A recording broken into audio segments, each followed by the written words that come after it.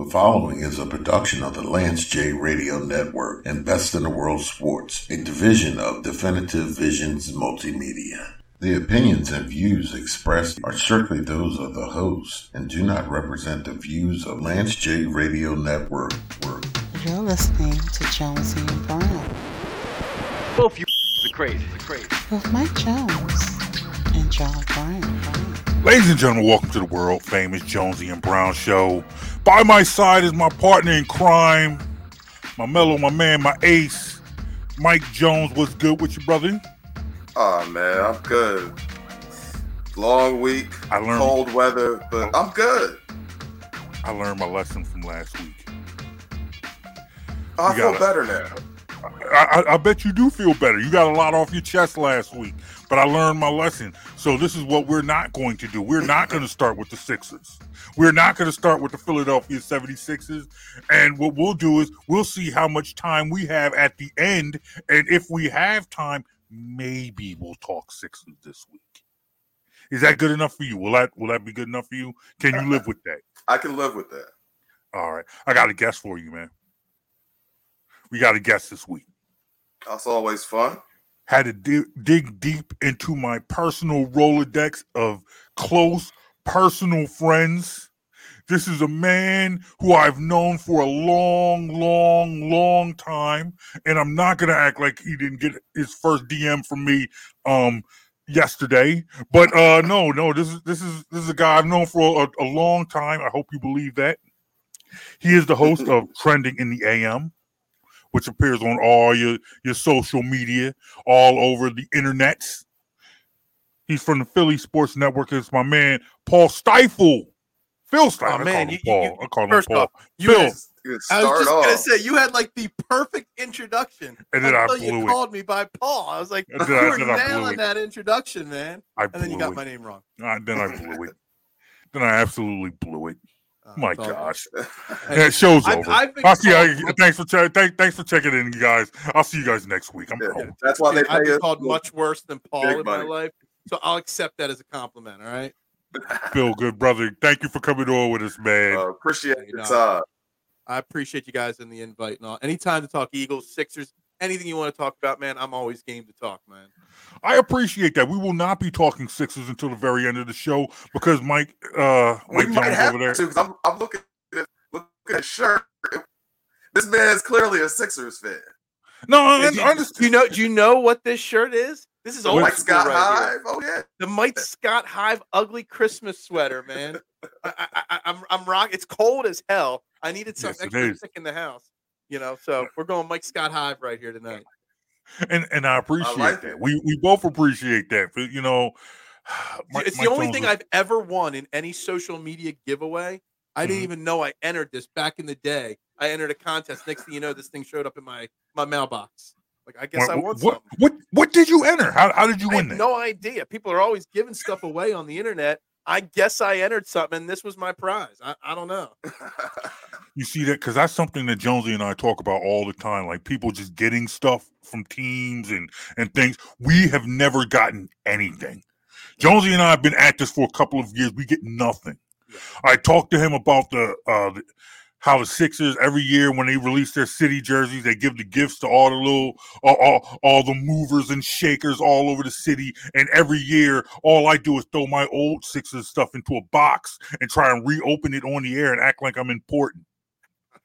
Yeah, I don't ever get hit up by Darius Slay's wife when she's giving away stuff left and right all over social media. Yeah, I got no chance at winning. So I don't know how I got this, but I must have won something somewhere because I'm 2 tweets away from getting blocked by Slay's wife. Yeah. At any given day, I'm gonna get blocked by that woman. I say nothing to her. I've been nothing but respectful. But it is what it is. But this week, I want to talk to you. I brought you on. We're going to talk. Well, maybe we'll get to the Sixers. But most importantly, I wanted to talk Eagles with you, my brother. Big game on Sunday. 49ers coming to town. 49ers got I want to say they got a chip on their shoulder. I don't know what they have on their shoulder because they've been in their feelings since the NFC Championship game. So I just want to say this real quick because I generally tend to avoid national media. But this week, I made an exception. I'm listening to what the national people say. And all I hear, 49ers are the best team in football. 49ers are better. I heard one guy calling the Eagles crybabies because someone said something about the turf at the Super Bowl, but it was okay for the 49ers to keep talking about, oh, we didn't have a quarterback. Why doesn't anyone ever talk about why they didn't have a quarterback? They started the game with 2 quarterbacks. They couldn't protect either one. It wasn't like it was a non-contact injury or some fluke. These guys weren't getting protected. They got hurt, and they couldn't finish the game. That's football. It's crazy, and because I need a point of clarification. So let me bring Phil in on this because I believe, Phil, you posted this earlier, and then somebody else posted it as well. I saw, and Jonesy, this goes to something we talked about. Power rankings. Oh man, you want to bring up the power rankings?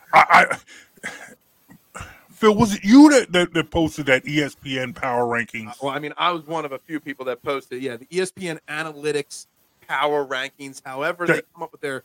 And I'm not smart enough to know the math behind how a program computerizes. I don't know. I'm not a smart guy. You know what I mean? So that is a real thing. Yeah, I saw power rankings that had the right Eagles. Off of ESPN's website. That graphic that I shared, they got the 49ers at number 1. They had the Eagles as the 7th best team in the NFL.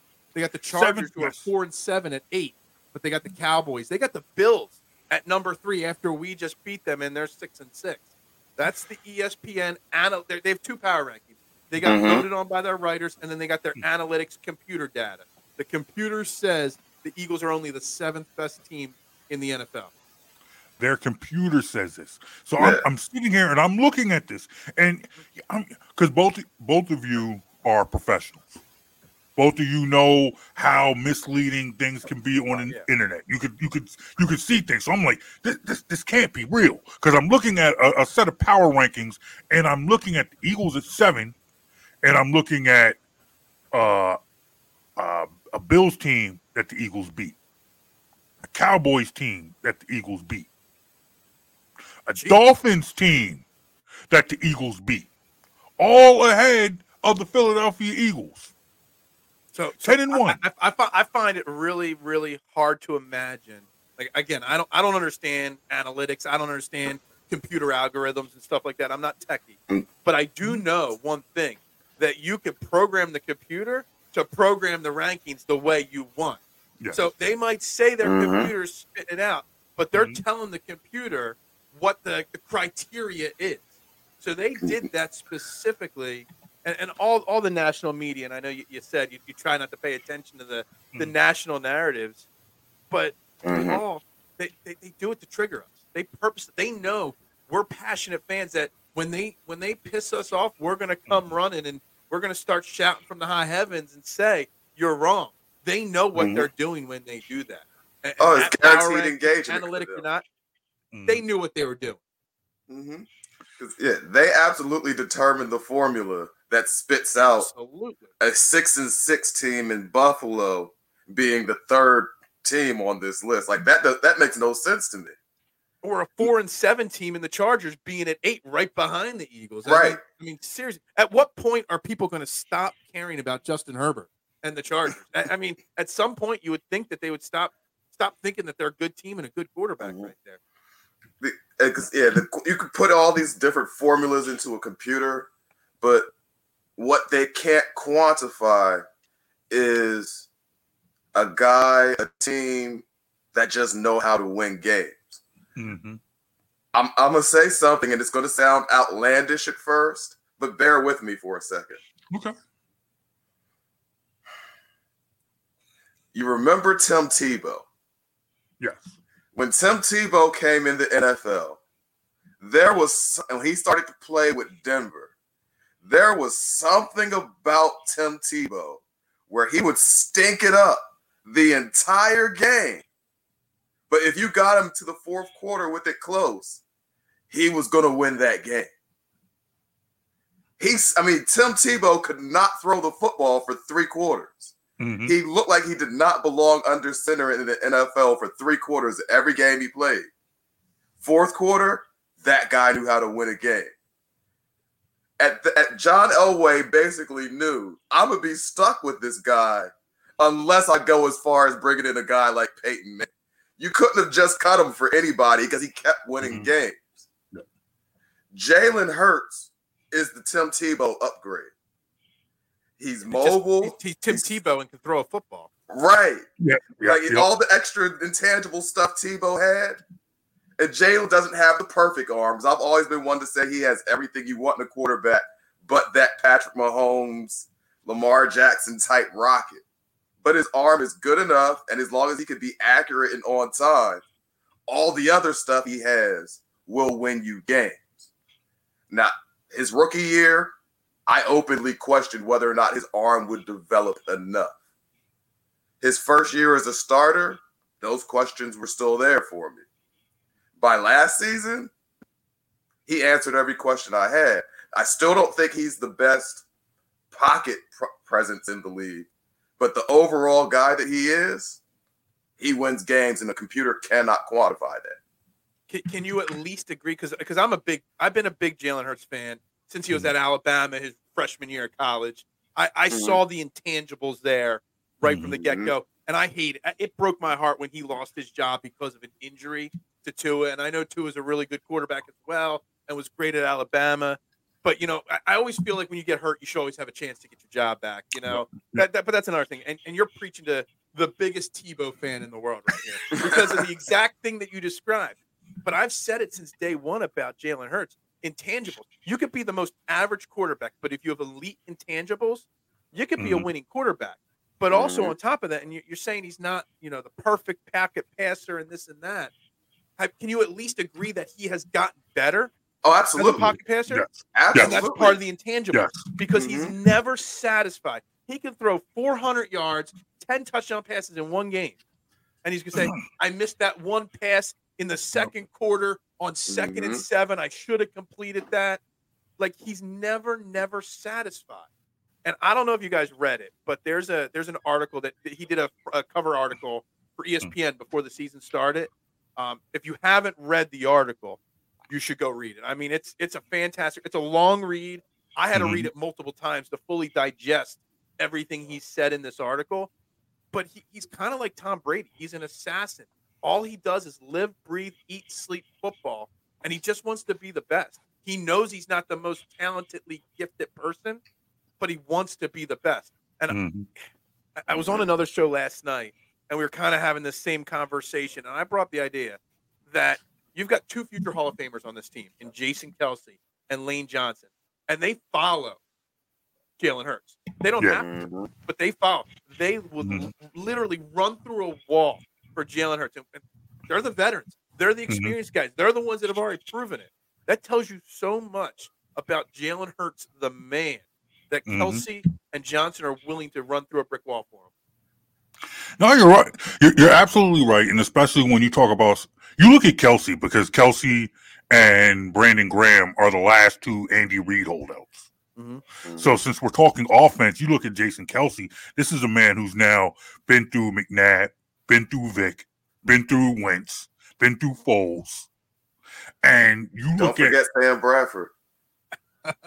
I literally made the same comment last night, and I hosted the show last night. Said, "Don't forget Sam Bradford." He said the same thing. See, first of all, he and for Jonesy, all right, you know what? If you're going to bring up Sam Bradford, I got to bring up the guy who brought him here. Nope. We're not talking about him. Exactly. Then we'll let's just leave that man alone then. But nonetheless, it's when you look at how this team has bought into it. Like, everyone has been talking this week about Brandon Graham being mic'd up for that Bills game. And he just knew Jalen Hurts was going to win this game. You give Jalen Hurts a chance, Jalen Hurts is going to go win this game. And once again, this is a guy who's now been there through Andy Reid, through that guy we're not going to mention, through Doug Peterson, through, into now. So for guys like that, for guys, on the other side of the ball, because as we all know, it's hard for a defensive player to buy in. When you see defensive players, especially defensive veterans, buying in to the young guy, buying into the quarterback on offense, right? Exactly. You know what I mean? Normally, you've got the leader on offense and the leader on defense. And I don't know, you watch movies, TV shows, you watch documentaries. There's always a split in the locker room. You got your defensive guys hanging out together. You got your offense. Everybody follows Jalen Hurts. Offensive, defensive, special teams, everybody. Because that's what kind of leader and man he is. Just think, I don't know how old you guys are. You look like you're older gentlemen. I mean, how many guys have you seen at his age, 25? I mean, even last year when he was 24, be the leader and grown man and adult that Jalen Hurts is. Like, I know at 25, I wasn't that mature at 25. No way, shape, or form. I wasn't leading anybody at 25. I wasn't leading anybody at 25. I'm not that mature at my current 42 years old. You know what I mean? So, like, it's something special, Jalen Hurts, the intangible side of the equation. I mean, it's something that I've never seen. It's literally basically Kobe Bryant, on a football field. That's a fair, that is a fair. He's got that Mamba mentality for sure. Definitely. And I think honestly, it's refreshing to see his skills match his demeanor, because I always felt like from the minute he got to town that he was somebody. He looked the part. He talked the part. He definitely could talk the talk. And not in the sense that he's cocky, but he always looked like somebody who had a level of confidence. This is what you want. He talks like someone you could fall behind. He talks like somebody that if he was a leader, you would follow him. So for me, I was always afraid, because I felt like, all right, if he keeps on talking like this and his skills don't match up, this city's going to turn, is going to turn on him even quicker. But now it's, hey, he's the guy. He's him. I might almost disagree with you to an extent there, because I don't think the city would ever turn on him if he didn't have success. Because in Philadelphia, we resonate with that blue-collar, hardworking mentality. And as long as we know he's humble and always trying to work to get better, if he fails, we know he's going to do everything in his power to not fail the next time. That's why I always tell people, this Eagles team, the way it's constructed and led right now with him, they'll never have worse than a 2-game losing streak at any point in time, because he'll never let this team get to that point. So, I mean, and again, he's only 25 and he's like that. No, I guess I felt like it would be something that got old quick if the results were never there. Yeah. It got old quick with Carson, but I think Jalen Hurts just resonates with the core Philadelphia mindset a little bit more, where we give him a little bit more grace, a little bit more, breathing room to make those mistakes and then learn from them than say somebody else.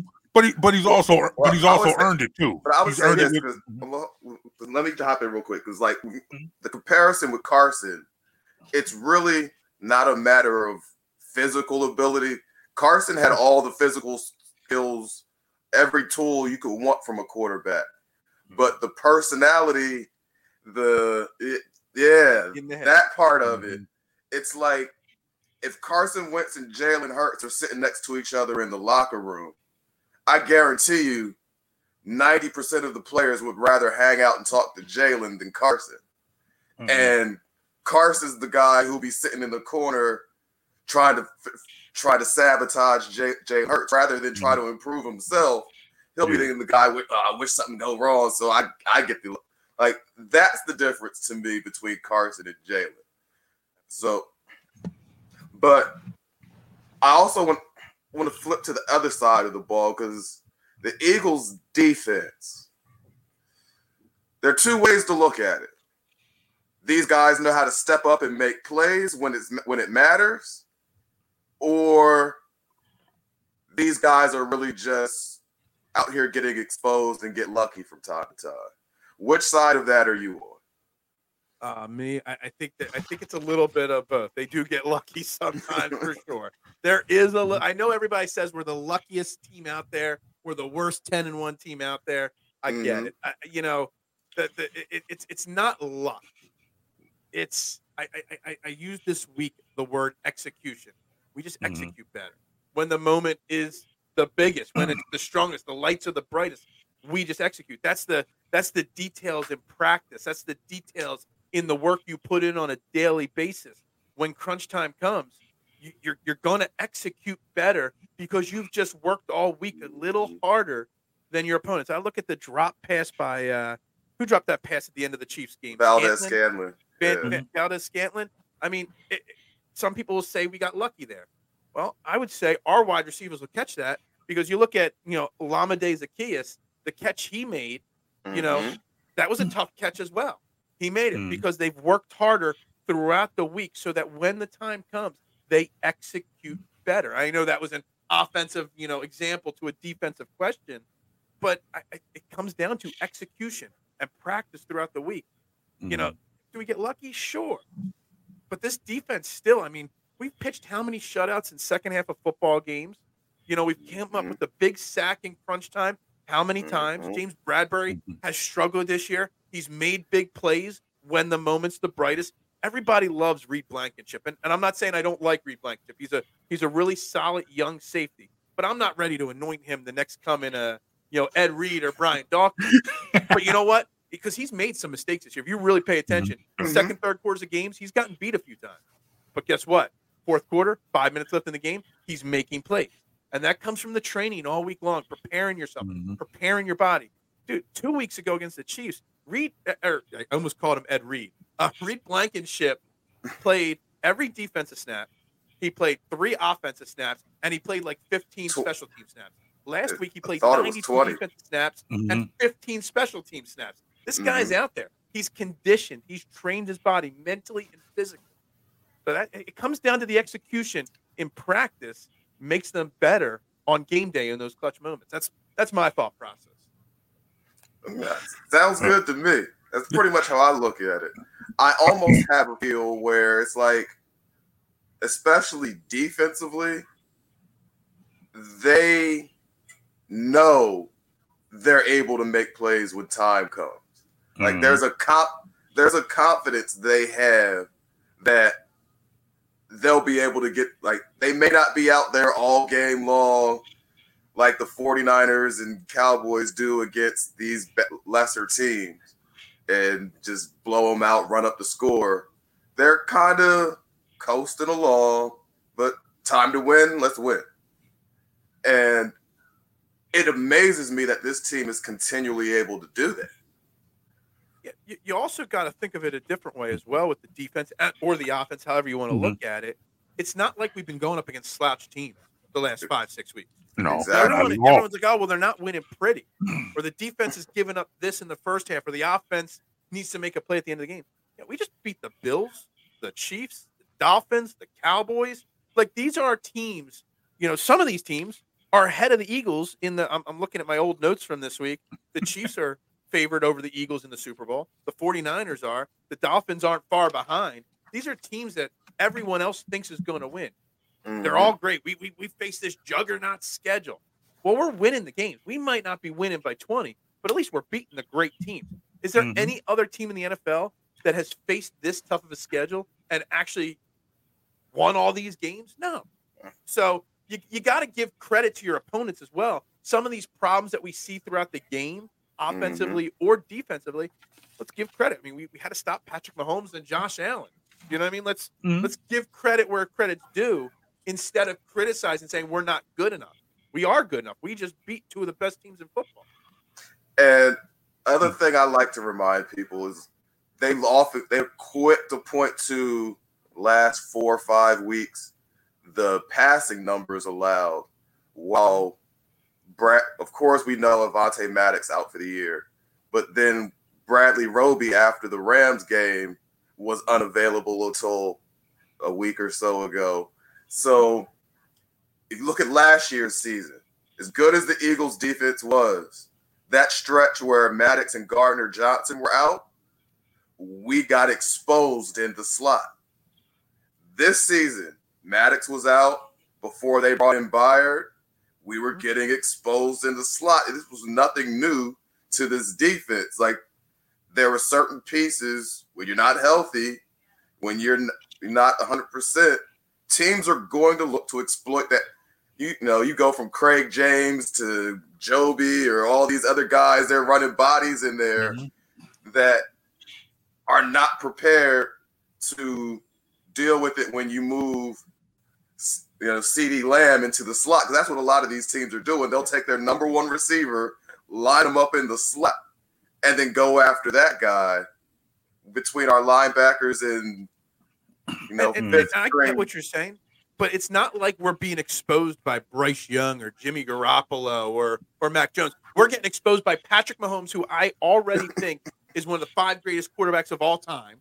We got exposed by Josh Allen, Tua, Dak Prescott, who I think is better than people give him credit for. We're getting exposed by the top tier guy. These are quality quarterbacks with quality weapons. Exactly. So it's not like we're going up against scrub teams here. Everybody likes to say about, because I know you're talking defense, but everyone uses Brian Johnson and the offense struggles and this and that. But for the last 5 defenses we faced are top 10 defenses. 3 of them were top 5 when we faced them. It's not like Brian Johnson is struggling to devise a game plan to go up against Carolina or Oakland or whoever. Pick the next worst team in the league. He's trying to go up against. The Chiefs have a top 5 defense. The Bills have a top 5 defense. The Dolphins did. Now they're 7th. You know what I mean? Like, we're going up against high-level opponents right now, and just getting wins should be good enough, honestly. It doesn't have to be pretty or fancy or, a shiny new way of doing things. It's just getting the wins.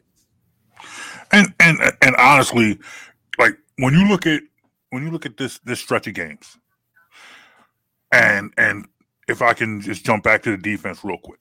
Yeah. They lose the game to the Jets. Get outscored in the second half 11-0. They then go on, outscore the Dolphins 14-7. Outscore the Commanders 28-14. Outscore Dallas 14-6. The Chiefs, Super Bowl champions, Patrick Mahomes best in the game, 14-0. Josh Allen, a lot of people want to call one of the best quarterbacks in the game, 30-17. And I saw you. I know this is not a live video; this is for audio. But yeah, I'm sorry. I'm an Italian guy. I talk with my hands a lot. No, it's all. It's all good. Listen to what I do. He is. I'll say he's one of the most talented quarterbacks. Absolutely. We could debate. We could debate how good he is, but there's no denying his talent. No, what I will say, he's got all the talent in the world. Again, he's not as bad as Justin Herbert, but well, if I may use my hands, people call him one of the best quarterbacks in the league. Maybe not me or Jonesy, but people have said he's one of the best. But nonetheless, that's 30-17. Eagles are outscoring their opponents 169-104 in the second half. That's not luck. That's not luck. If I may quick, call out a point that you make all the time, Jonesy. You talk about how these teams are built, especially after you break off your quarterback. You look at the Chiefs now. Yes, they're the defending champions, but it's like, look, you know what? This is a team that had to let go of a couple wide receivers. So Tyreek Hill might have made that catch. So were the Eagles lucky, or did they not have good enough receivers? You see what I mean? Like it's not luck. But to me, that's not luck. I'm on your side, JB. I'm not saying it's. I'm saying, like we're Philadelphia fans. We know what it's like to have bad receivers. Exactly. Like when Nelson Aguilar was dropping passes, that wasn't the other team being lucky. That was Nelson Aguilar not being good enough to make the play. It's not the same thing. So if you have. So these teams are flawed. They don't have players good enough to make these plays. That's not luck. That's the Eagles having a better team, a better core. We on the same page. Yep. You're saying like when Nelson Aguilar was dropping passes, were we blaming our opponents for that? No, we were calling out Nelson Aguilar.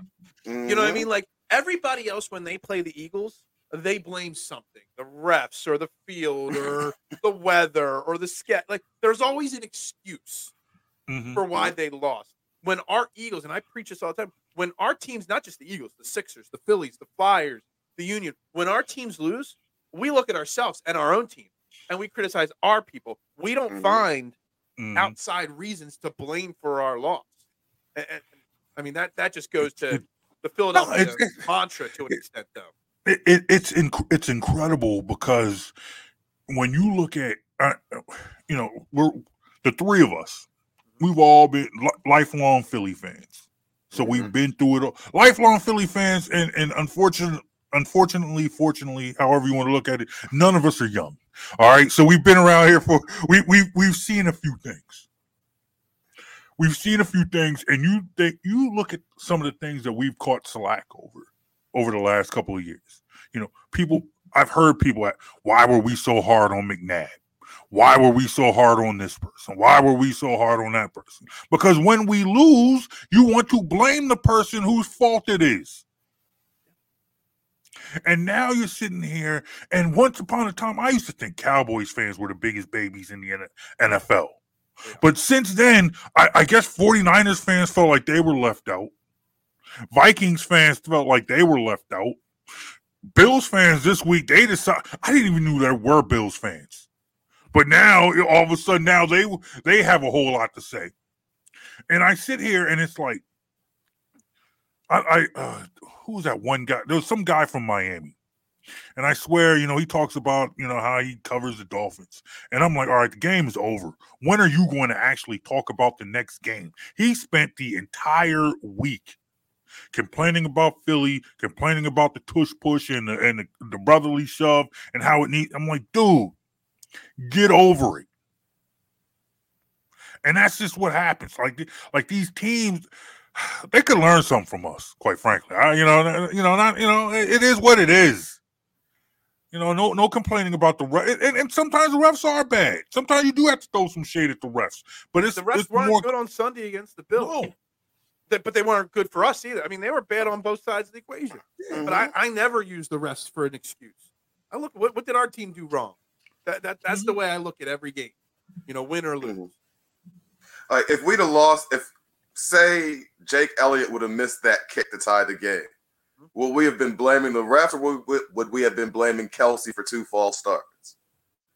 We would have been blaming Kelsey for 2 false starts, Jalen Hurts for the interception he threw, Brian Johnson for the slow start on the offense. That's what we would have been talking about this week. We wouldn't have been blaming the refs. We wouldn't have been blaming, the weather, whatever. We would have been blaming ourselves. And that's the difference between Philly fans and everybody else. No, you're absolutely right. Absolutely right.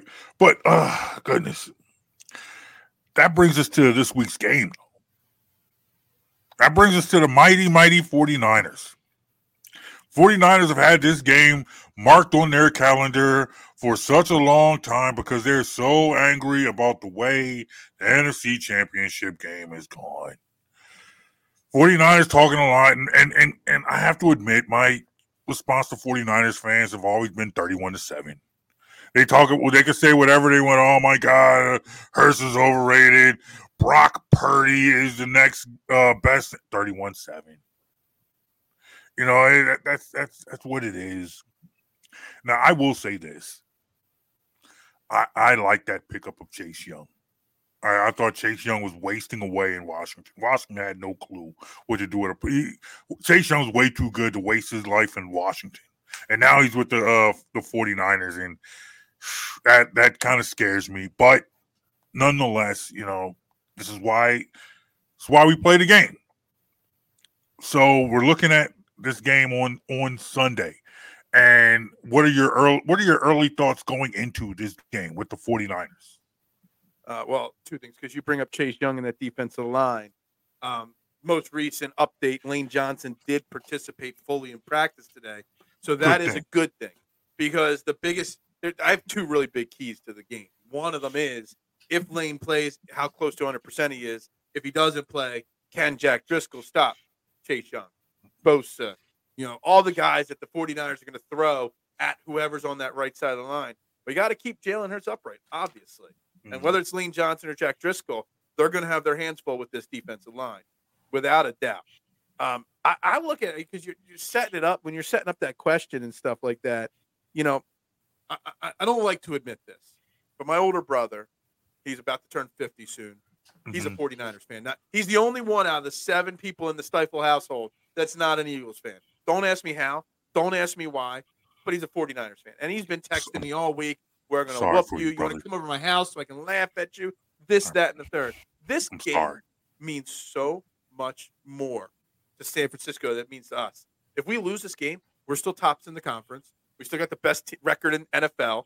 We're still controlling our own destiny. But the 49ers, this is like the Super Bowl to the 49ers because I said it before we played the Chiefs a few weeks ago. I'm like, this does not, if we beat the Chiefs, it doesn't make up for losing the Super Bowl. That was last year. This year is this year. Totally different. But to the 49ers, this means everything to them. So we're going to get their best. So the first thing that we've got to do is make sure we keep Jalen Hurts upright. And Lane Johnson practicing in full today, it's a fantastic thing because I know a lot of people say Jack Driscoll did okay on Sunday. My eye test said he did maybe, but maybe the analytics say he did well, but my eye says he didn't do so well. All I know is 14-22 win-loss record without Lane Johnson over his career. That guy's a difference maker. So he's on the field. I feel a lot better. He's a surefire Hall of Famer, without a doubt. No, absolutely. I agree with you. He's hanging up right behind me. There you go. Mm-hmm. I'm a huge lean. I just love offensive line play. I love trenches, and I love watching tape on offensive line. Lane Johnson, man, it doesn't get better than that. No, I agree, and I think, and I also agree with your assessment of Driscoll. I think I feel like most people are skewed because he got absolutely eviscerated on like that very first play of the game. So you got, from then on, you're sitting like, oh boy, this is the kind of game. Go up from here. Yeah, I thought he settled down a little bit. I thought that first play was absolutely horrible, and he upgraded himself to. He did well in the run blocking schemes. He did. Mm-hmm. He did struggle the rest of the game in pass blocking. I always tell people Jalen Hurts makes this offensive line look so much better than it actually is in pass blocking. And then this year, as Jalen Hurts has been banged up with the knee, you see him giving up more or getting sacked more and whatnot. And you see that there are actually some slight holes in the pass blocking schemes that they run. So he did okay in the pass blocking part of it, Jack Driscoll, but not good enough. If Jalen Hurts was healthier, he would have looked even better. But if he was even more banged up, he would have looked worse. So I don't know. Having Lane Johnson out there is just such a massive upgrade over Jack Driscoll, obviously. So this leads me to a question. Didn't necessarily plan to ask, but now that we're here, so Lane Johnson out. Eagles start the game, 3 straight passes. What do you think of Sirianni and Brian Johnson, how they're developing these game plans? Well, first off, it wasn't just 3 straight passes. It was 3 straight 7-step drop, deep route running pass plays. Mm-hmm. So, I'm not sure, but I've read and I've studied and I've listened. It sounds like they pre-script a lot of the first quarter. And if you see, the scripts aren't always well done. And everybody blames Brian Johnson. But Nick Sirianni has a massive, massive say in the starting game plan. Absolutely. They just needed to do so. When Lane Johnson was ruled out an hour or two before the game, they needed to make an adjustment then, and they did not. Everybody loves to praise Sean Desai and his halftime adjustments. Brian Johnson's actually doing, if you really look at the numbers, first half to second half, why aren't we complimenting Brian Johnson for the adjustments?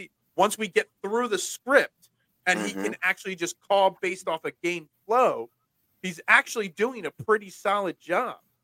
So those first 3 plays were atrocious, no doubt about it. But is that more Nick Sirianni's fault than Brian Johnson's? I don't know the answer, but that's where my mind's going because Brian Johnson is running Nick Sirianni's scheme. He's running Nick Sirianni's plan for the day, his script for the day. So Brian Johnson's not perfect. I don't want to say that he is. But I think Brian Johnson does get, a little too much blowback from the fan base on the slow starts. No, but I think honestly that's part of what we have always done around here. When you see an aspect of the game, when you see an aspect of the team struggling, you're not necessarily out on the head coach. you're going to blame the coordinator when that might not necessarily be the dynamic that you need to that's causing the problem.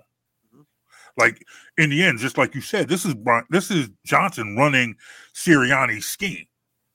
So you see the 3 deep route pass plays to start the game, and you're sitting there wondering, like, why are we not pounding the rock? Why is it taking so long to see DeAndre Swift in this game? Why is it taking so long? Why is Kenny Gainwell out there? And it's not like Gainwell was necessarily that bad once he got in the game. But I think like a story this week was down in Carolina firing Frank Reich. And as we do around here, when someone becomes available, we want them. You know, whether it's Frank Reich, whether it's now Zach Ertz. I got to stop you real quick, JB. We're going to the conversation of guys that are available. It's not just Frank Reich. There's a list of guys available right now. Mm-hmm. Frank Reich on coaching. Then, of course, we know about Leonard from the Colts. Mm-hmm. Zach Ertz became available today, and we're a little short on tight ends. Yep. And then there's a name no one has mentioned that I actually became curious about that was released earlier in the week. Veteran cornerback Marcus Peters. Any of those names interest you? You forgot one other name that got cut. Deuce Staley got fired along with Frank Reich. And I saw 2 or 3 Eagles fans saying, how about bringing Deuce back? Yeah. Let's throw Deuce and Josh McCown. He was the quarterback coach down there in Carolina. Bring them all back. Just have them in the room. All back, you know? To me, I feel like I'm not ready to push Brian Johnson out the door. Although he has frustrated me. Look, I'm not gonna look. The receipts are there. You look all up and down my timeline. You're gonna see play calling tweets. So I'm not gonna act like they're not there. Can I say one thing real quick though? Last year's team when Steichen was here, you see a lot of first half scoring, and a lot of times they level off in the second half. It's basically the same thing, just flip. Just opposite. One half of big scoring, another half is just kind of squeaking by. It's basically the same results, just a different order. Yeah. This way gets your heart rate up a little more. I think you're spot on with that because that's so accurate. I do want to address the Frank Reich because everybody wants to bring Frank Reich in here right now. And I'm not I wanted a veteran former head coach to start the season as a consultant, an assistant head offensive coordinator, whatever. Just like they brought in, I know not a lot of people like Matt Patricia, but they brought him in as an assistant to help Sean Desai. I did want that in the beginning of the season, but now 12 weeks into the season, we're 10-1. Is bringing Frank Reich, even in a consulting role, just going to be a distraction? Maybe, everybody knows people are questioning Brian Johnson. Now you got Frank Reich there. Now Brian Johnson's kind of like looking over his shoulder. I don't know if right now, week 12. Is the time to make that kind of an adjustment to this team and to the way to the flow and the energy of this team. No, that's a good point. I am willing to admit I hadn't really thought about it like that. I was never on board with pushing Johnson out the door, but I thought if there was a road to bringing Frank Reich back into this organization, it would have been as just a consultant role. I'm like, this job is Johnson's. And I think Nick Sirianni is pretty much, that's pretty much been his MO. His guys, it's been his guys.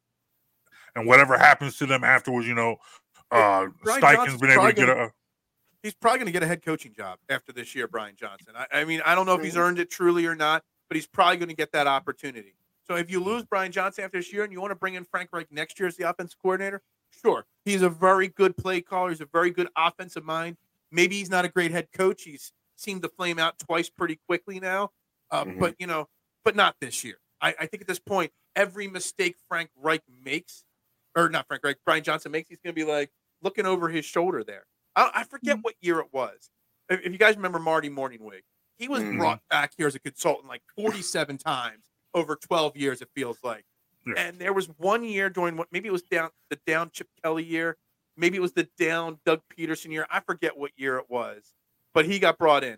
And then all of a sudden, the last 2-3 weeks of the year, he was only in as a consultant, but then he was constantly there. And then the last 2-3 weeks of the year, they kind of just forced play calling onto him because whoever was the offensive coordinator at that time was struggling, and all the fans were calling, you got to take play calling away. You got to take play calling away. And there's a guy over the offensive coordinator's shoulder, causes a little unnecessary pressure. You got to trust the guy you hired, trust the guy that's got you 10-1. So, that's why I'm not bringing anybody in at this point, even in a consultant role. That's just me. Yeah. I mean, in the end, I think that's probably what they'll do. I mean, there's a reason, like we always say, there's a reason why Howie gets paid the big bucks, and I host this show for free. But, oh, what? You don't get paid? I thought you were paying me for being on the show. I was waiting for that Venmo payment. That's between you and him. I'm out on that one. What do you got there? Let me see what you got there. You got Crown Apple. That little crown. That's all I got right now. Dude, my wife told me I'm never allowed to drink that ever again. I embarrassed her far too badly at a bar once when I was doing shots of that. So I'm never allowed to drink that ever again. We're sticking to the Buchanan 18-year scotch right now. So. Nice. Right now. Well, that just shows that we should have probably started with this because we would have gotten on Crown stories and never gotten to the Eagles. But we brought Phil in to talk Eagles, but instead we started talking about stories of what happened drinking Crown.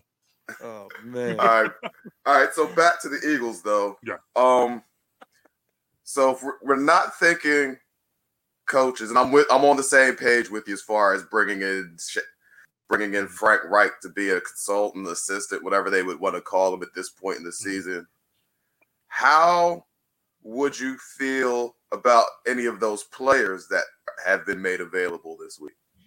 Well, so I think all the players available have something that they can add to the table. Okay, and, Peters would improve our depth at secondary. Shaq Leonard, obviously. We've got issues at linebacker. We know that Zach Cunningham's down.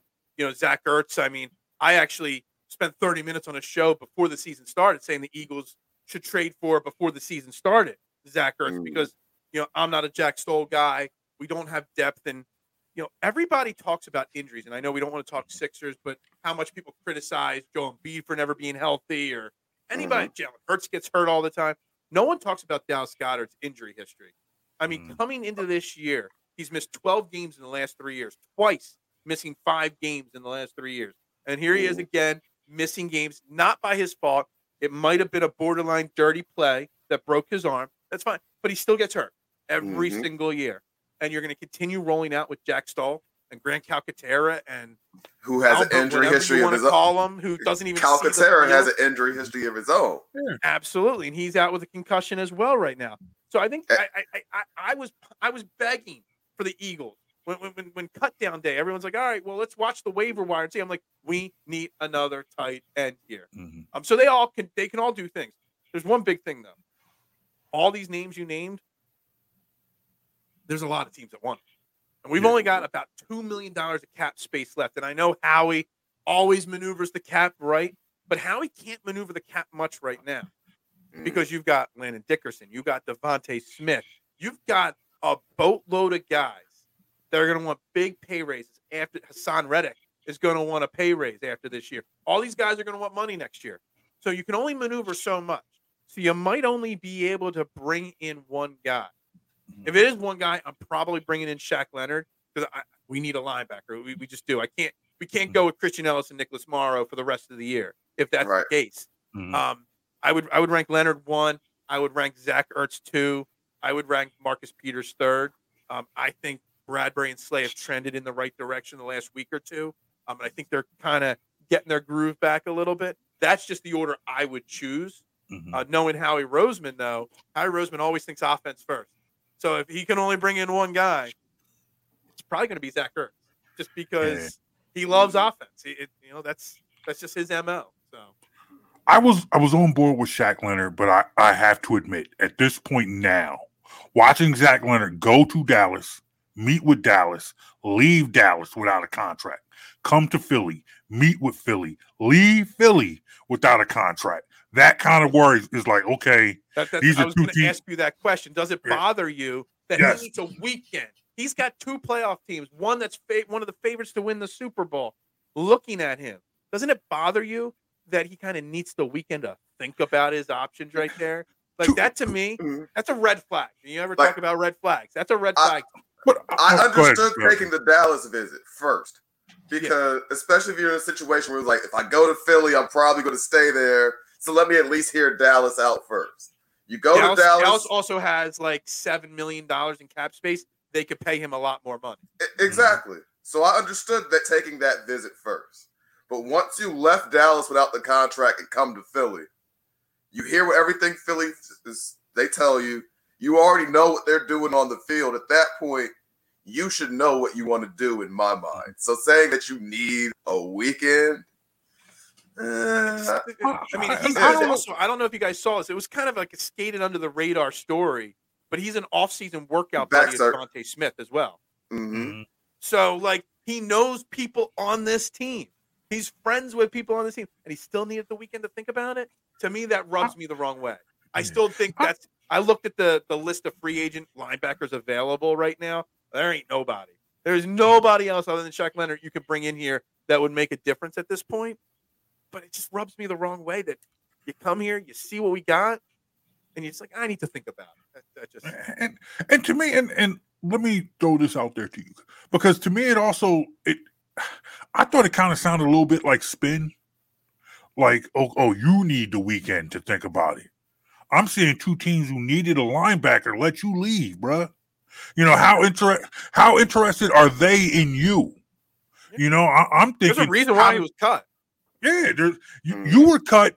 Dallas needs a linebacker to put them over. Philly needs a linebacker to put them over, and they let you leave, bruh. You talk about you need to think about it. I'm thinking, all right, you know, if Philly thought that you were a difference maker, they're going to take the thought out of it. Yeah, they're not letting you leave. So, like, to me, him saying, "Yeah, I need to think about," that sounds good. Makes it sound like, you know, oh yeah, you're mulling it over, huh, bro? Really? Are you really? Yeah. You know, Howie Roseman really thought he was the difference maker. I know he only got $2 million, but Howie Roseman would find an extra $1 million or $2 million to make it happen. Howie Roseman's probably like, this is how much money we got. You know, we're going to win the Super Bowl. You're going to get more money next year based off of winning a Super Bowl here this year. You know, come in and do the job. But I need to think about it. It just rubs me the wrong way, man. It really does. And again, if he does sign in the next day or 2 or 3 here, I'm going to be excited about it. But still, like right now, in the moment, I'm a little frustrated by the whole situation. No, I understand. And to me, because honestly, like people who are down on bringing back Zach Ertz, I understand it. You know, for me, bringing back Zach Ertz, for me personally, is strictly emotion. Like, all right, this is the Eagle. Let's bring the former Eagle home. I understand that it might not necessarily make all the sense in the world from a football perspective. It's more pure emotion. But however, this whole Shaq Leonard situation, that's what moves Ertz higher than Leonard on the priority scale. Like, I'm not that. I would love to see Zach Ertz play for the Eagles again, but if he doesn't, I'm not heartbroken about it. So here's my thing with Zach Ertz being the idea of him being an Eagle again. Where is he going to play? Because Goddard's going to be back in a week. He'll be your number 1. Zach Ertz, at this point, you're going to make him your blocking tight end. You're going to play him on special teams. So where exactly is a role for Zach Ertz once Goddard's back in a week? If he'd got released 3-4 weeks ago, and you could have him on the field during the stretch while Goddard was out, yeah, that makes sense. But that's why I wanted him in the offseason in a trade. You know what I mean? Right. You're spot on. He's not going to Jack Stahl will still be your blocking tight end. So you're going to bring in Zach Ertz to be your third guy. Mm-hmm. It doesn't make a lot of sense. To be your third guy who doesn't play on special teams. Exactly. Because you're not going to be there either. And the Eagles don't run that 12 personnel like they used to back in the Doug Peterson days. Well, I mean, maybe Zach Ertz has a little left in the tank, and maybe they run a little bit more 12 personnel. Maybe it keeps Quez Watkins off the field. It keeps – look, I know everybody loves having Julio here, Julio really don't. Julio's basically a glorified tight end, honestly. He's right a at big this guy. point, yeah. He doesn't have the speed he used to have. So maybe it keeps him off the field. I just don't know. I just don't think it's a smart decision. And you probably have to cut somebody to add Zach Ertz. Who are Albert you O, Calcaterra, one of them would have to go. Exactly. And are you going to cut? I know Calcaterra hasn't done anything, but you're going to cut 24-year-old Grant Calcaterra or 25-year-old Albert O for 36-year-old Zach Ertz? I mean, it sounds good, but it doesn't make logical sense if you really think about it. Mm-hmm. Yeah, and in my opinion, if the jersey didn't say Ertz on the back, we wouldn't even be having this conversation. You're absolutely right. You're absolutely right. As soon as I saw him get cut, the first thing I did was I tweeted out today. I'm like, pump the brakes, guys. Like what's the point? Like let's relax. It sounds good, but what are you going to do about it? Nah, man, you can't stop that flow of emotion. That's how it's always been. Oh, Ertz is bring him back. Yeah, let's go. Let's run it back. There's another thing on the Zach Ertz thing. It's nobody's talking about, and I thought about it this afternoon, and I was saving it for my show tomorrow morning, but I'll drop it here. Mm-hmm. We're not the only people that want Zach Ertz.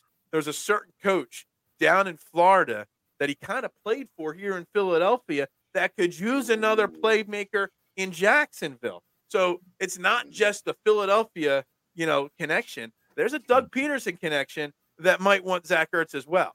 So I'm not overpaying for Zach Ertz to keep him away from Jacksonville. And there's also a team not far down I-95 that's down there playmaking tight end for the year in Baltimore. Absolutely. That could use a pass catching tight end. And I know they didn't overlap, but John Harbaugh is a former Eagles coach, so he's got the Eagles connection. So, there's far too many better options for Zach Ertz that I'm not overpaying for Zach Ertz at this point. Agreed. All right, but real quick, because we're up against the clock, let's get back to Eagles 49ers. Let's talk about the defensive side of the ball, because that defense needs to stop the great Brock Purdy. That juggernaut. Yes, from the team that brought you Joe Montana and Steve Young and Jeff Garcia, you now have Brock Purdy. Brock Purdy. Why are you acting like that name doesn't bring intimidation and fear to your... I see both of you are looking at me like I'm trying to oversell this. This is not overselling it. I don't have to talk about Brock Purdy. I'm going to ask you guys a question about Brock Purdy, and you guys can talk about Brock Purdy, and I'll just sit here and listen. If the roles were reversed, and we know how much criticism Jalen Hurts gets not being good enough, if Brock Purdy was doing what he does in San Francisco here in Philly, and if Jalen Hurts was doing what he does here in Philly in San Francisco, would the narratives be different on the quarterback? The 49ers would be You're laughing at this. You must have thought of this before, because I've been thinking about this for 2-3 days now. The 49ers would be undefeated, and the Eagles would 10-1, I'd say 6-5. Well, so I didn't mean the win-loss. I meant, would people still think Brock Purdy was the next coming of Joe Montana here in Philly? And would people still hate on Jalen Hurts nationwide if he was in San Francisco? Well, I don't think Brock Purdy would look anywhere near as good in Philly, because that Shanahan system, a lot of it is just them scheming receivers into space, and he just having to recognize, okay, that's the space this time. He's not. I don't want to say like he's playing bad. He's doing his job well. What they ask him to do, he does it well. But he's not the guy that's out there throwing receivers open and squeezing the football into extremely tight window. That's not what's happening in San Francisco. Their play designs and motions and multiple versatile players like Samuels and McCaffrey that you can line up in 3-4 different spots, outside, in the slot, in the backfield, all this. That's what makes San Francisco's offense go. When Deebo Samuels was out for a couple games, what did their offense look like? Brock Purdy wasn't raising the level of that team. He was just like, so I don't want to say it like he's trash, because he's not trash. No, he's not trash. But he's not. But he's not the second coming either. Right. He's a guy. Whereas Jalen Hurts whatever limitations he has, he uses every ability he does have to raise the level of the team, which is why you see Brandon Graham and guys like that on the sidelines. Oh, got Hurts ball. He got us. I know Hurts going to go.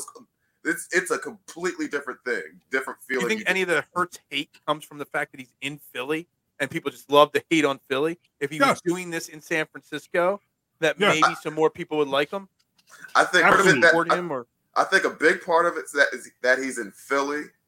I think a big part of it is also the reputation he came into the league with, which for a lot of quarterbacks is hard to escape. He didn't come in with the first round hype like this guy's a stud. He came in with they took him in the second round and they probably overdrafted him. You know, he doesn't. That was one of the ones saying he's not the best thrower of the football coming in. So people still look at Hurts through that lens, on top of the fact that they take every excuse they can find to hate Philly. Okay. So for me, it's the combination. And when you look at what people have used to marginalize Jalen Hurts over the last 2 seasons. Oh, Jalen Hurts can't be the MVP. Look at that offense. He has a loaded offense. And then I look at the fact that they're trying to just shoehorn Brock Purdy into this MVP conversation. And I see Debo. I see, I see Kittle, McCaffrey. And none of that works against Brock Purdy.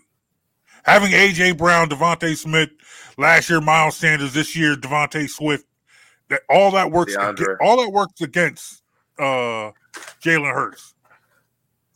Kittle, Debo, McCaffrey, none of that works against Brock Purdy. But it is, to me, like I said, Brock's a guy.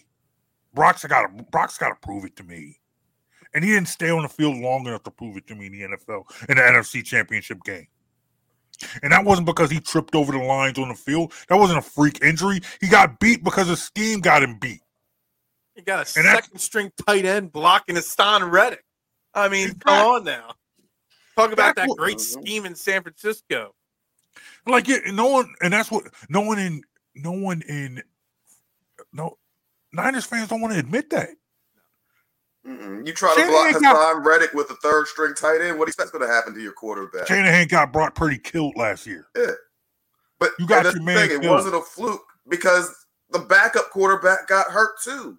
Your scheme on the same type of protection against the same guy. And that's why I don't buy the argument we didn't have a quarterback. No, your scheme did not protect your quarterbacks against the Eagles' pass rush. It was Don't worry, they changed the rules in the NFL. There's 3 quarterbacks we can knock out now, Y'all still going to have a lineman playing quarterback by the end of the game. There's still it doesn't matter. Your center's going to be your backup center's going to be a quarterback. Washington. I feel like we're going to have Brian Mitchell drop back there to play quarterback. That was the first Eagles game I ever went to. November 12th, 1990. I had Brian Mitchell on. I had my Brian Mitchell on my podcast once, and that's the first thing I asked him. I'm like, yo, talk about the body bag game, man. I know we're here to talk Eagles versus Washington. I'm like, I just got to dive back into the memory bank. He's like, I don't want to talk about it. That's all he said to me about that. He was on the Washington side that game. Yeah. So I remember him playing quarterback for Washington that game. I remember that game. He was the fourth guy to get behind center in that game. My uncle got us seats in the vet. It was on my 12th birthday. Nice. That's a good present. I will never forget that game. Yeah. That's great. That's a good present right there. Great game to go to. All right, real quick, because we're up against it. Your thoughts on Sunday? Thoughts on Sunday? I'm cautiously optimistic on Sunday. I talked about already Lane Johnson and whoever. One of the big keys is keeping Hurts upright. And whoever's on right side of the line doing that. But my biggest concern really is how many defensive plays did our defense play last week? 92, 93 snaps on defense. And then you got a short week going up against a well-rested San Francisco team. They play Thursday. The defense going to be fresh enough on Sunday to stop Christian McCaffrey, to stop George Kittle? I don't even worry about Debo and Ayuk. I'm worried about CMC and Mr. Kittle. They're the two guys I'm worried about. Do we have fresh enough legs to stop them just enough to win? I don't worry about Jalen Hurts. I know what he's going to bring to the table. I know what the coaches and all our skill players are going to do. Are our defensive players fresh enough? Because we got a lot of older guys. Darius Slade, James Bradbury, Brandon Graham. They're not young spring chickens anymore. You know what I mean? Do they have fresh enough legs? That's my only concern. But if we can come out there and control the clock, and I hate using a cliche key to victory of win the time of possession battle, because everybody says that. But this week, because we played 92 or so snaps on defense last week, it makes it actually not a cliche key to victory. It makes it a really important one. So that, to me, is what's going to come down to. If we win the time of possession or overall amount of plays played on offense, then we win the game. If San Francisco controls the clock and controls the snaps and stuff, there's a chance we lose this game. Sounds like you're saying we need to remember not to abandon the running game. That might help this week. That's how you control the clock. It might help a little this week for sure. All right, Jonesy. This is how we end. This is how we pivot towards the end of the show. 27-21 Eagles. 27. That's where I am. 27-21 Eagles. I know that's what you're going to ask me. That's where I am. That's right around the number. I think it was 47.5 is the line right now in the game. Mm-hmm. I was thinking at that number or below is where it's going to be. So I like that score. I do. All right. I'm going 31-20 Eagles. That's a little high. That sounds a little high. I understand. If you want my prediction, you got to yes. Come on. On Friday at 8 a.m. That's where you get. I don't make predictions. Literally, my show goes from 8 a.m. to 9:30, and I wait till the final 5 minutes to give my final score. But let me tell you something. 27, 20. I always write down 4 scores before the show starts. 27-21 is already one of the scores I have written down. Just so you know. So all right. I am thinking that same thing. In that case, I'll have to ask you this. Let the people know where they can tune in, where they can listen, so that they can get your picks in the morning. People need this. It's trending in the AM is the show title. It's on the Philadelphia Sports Network. Type in Philadelphia or Philly Sports Network on Twitter, Facebook, Instagram, wherever. You'll find the channel there. YouTube, of course, is where I get a majority of my viewers. We go live Monday through Friday, 8 a.m. to 9:30 a.m. And I think I got something a little special growing there. I like the phrase, like the tagline of my show is where your opinions actually matter. My opinions mean nothing to the show. Outside of my final prediction every week, it doesn't matter. I pose the question of the day, and I get 200-300 comments a show, and I just ramble through everybody else's opinion because I don't think there's enough people. I think there's a craving for people to have their voices heard, and I think that's what I've presented, a platform for people to come on and have their voice heard. Absolutely. Yeah, you're absolutely doing it. And I've quietly been a fan of your work and following you for a little bit now. I enjoy your show. So it was, when the opportunity presented itself to get you on the show, I jumped on it. We appreciate you. Phil, I just want to say I put it right. I had it right. I wrote it when I wrote it down. There we go. Call me by that name my mother gave me. Don't call me by anything else. Exactly. Real quick, on the social medias, how can people find you? If I'm on the social media platform, it's at Beard and Knowledge. Beard, the letter A, and the word knowledge. After that, TikTok, Instagram, Facebook, Twitter, whatever. If you can find me, if I'm there, it's under Beard and Knowledge. Awesome, my brother. Thank you, man. Thank you for coming on, man. We really appreciate you, brother. I've had a lot of fun here tonight. Awesome, man. And now as now that you have been welcomed into our close personal friend group, we will be calling on you a lot in the future. Just be prepared to just get a lot of DMs, a lot of phone calls, a lot of emails from us begging you to come back on. I'm always game, and you guys are welcome. If you don't actually have a day job, you're more than welcome to come on the morning show anytime, guys. So we appreciate that, and we let will me know when. I'll make it work. Exactly. And we'll do it until the point where you like, this was a mistake and we don't want Jonesy and Brown anywhere near us. Which is pretty much everyone. I have made some of those mistakes before. Yes. The people I brought on, just so you know. Yes. I've had to very politely say no to some returning guests before. I understand, and be prepared to add Jonesy and Brown to that list, just like pretty much almost everyone else. It is what it is, brother. But seriously, man, thank you, man. Appreciate thank you guys.